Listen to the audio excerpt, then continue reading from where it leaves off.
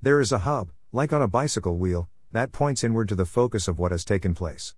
Christian apologetics identifies many of those spokes, pointing to the reality that in the history of the world, one event took place that supersedes all others.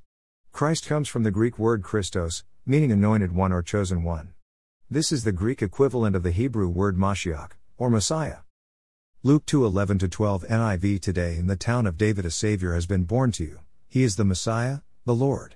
This will be a sign to you, you will find a baby wrapped in cloths and lying in a manger. I could name off many of those spokes, present the arguments, persuade with reasoning laced with factual evidence, but in my estimation, individually they all fall short, and collectively, even though they are mind-boggling in themselves, they still fall short of the majesty and wonder of the birth of Jesus and the reality that He is and that we can know Him, today, here, right now.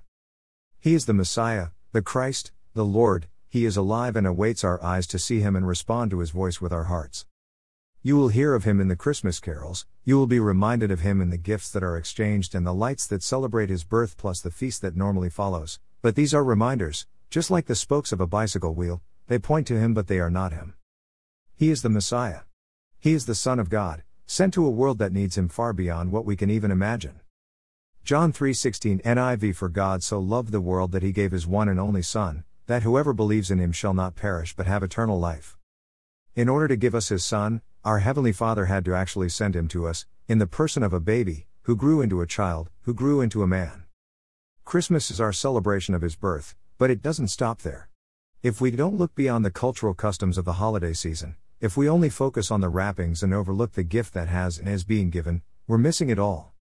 The greatest gift that one can ever come to realize is that God is real. He sent us His Son, the promised Messiah, who did for us what we in ourselves could never do, and through faith in Him and what He has done, we can actually call upon our Heavenly Father and experience the love and forgiveness that emulates from Him, because of Jesus.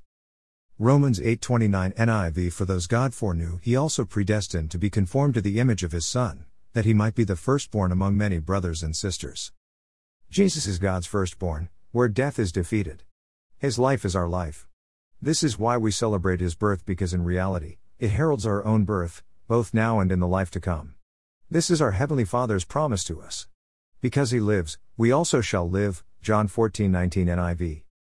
Interesting enough, in the Old Testament, God calls Israel His firstborn in Exodus 4:22 NIV, which would be under the coming law. In the good news of the gospel of Jesus Christ we have Jesus being the firstborn under the coming grace. The holiness of the law being met through the grace of God in Jesus Christ. Mercy and truth are met together, righteousness and peace have kissed each other. Psalm 85:10 KJV. Jesus is the personification of God's mercy, where our sins are forgiven, where our life begins anew. To reject Jesus is to reject God's mercy. We throw away the wrappings, don't throw away God's gift. A blessed and joyous Christmas to all my friends. You all have blessed me so many times this past year, and I thank you so much. Worthy is the Lamb. Blessings.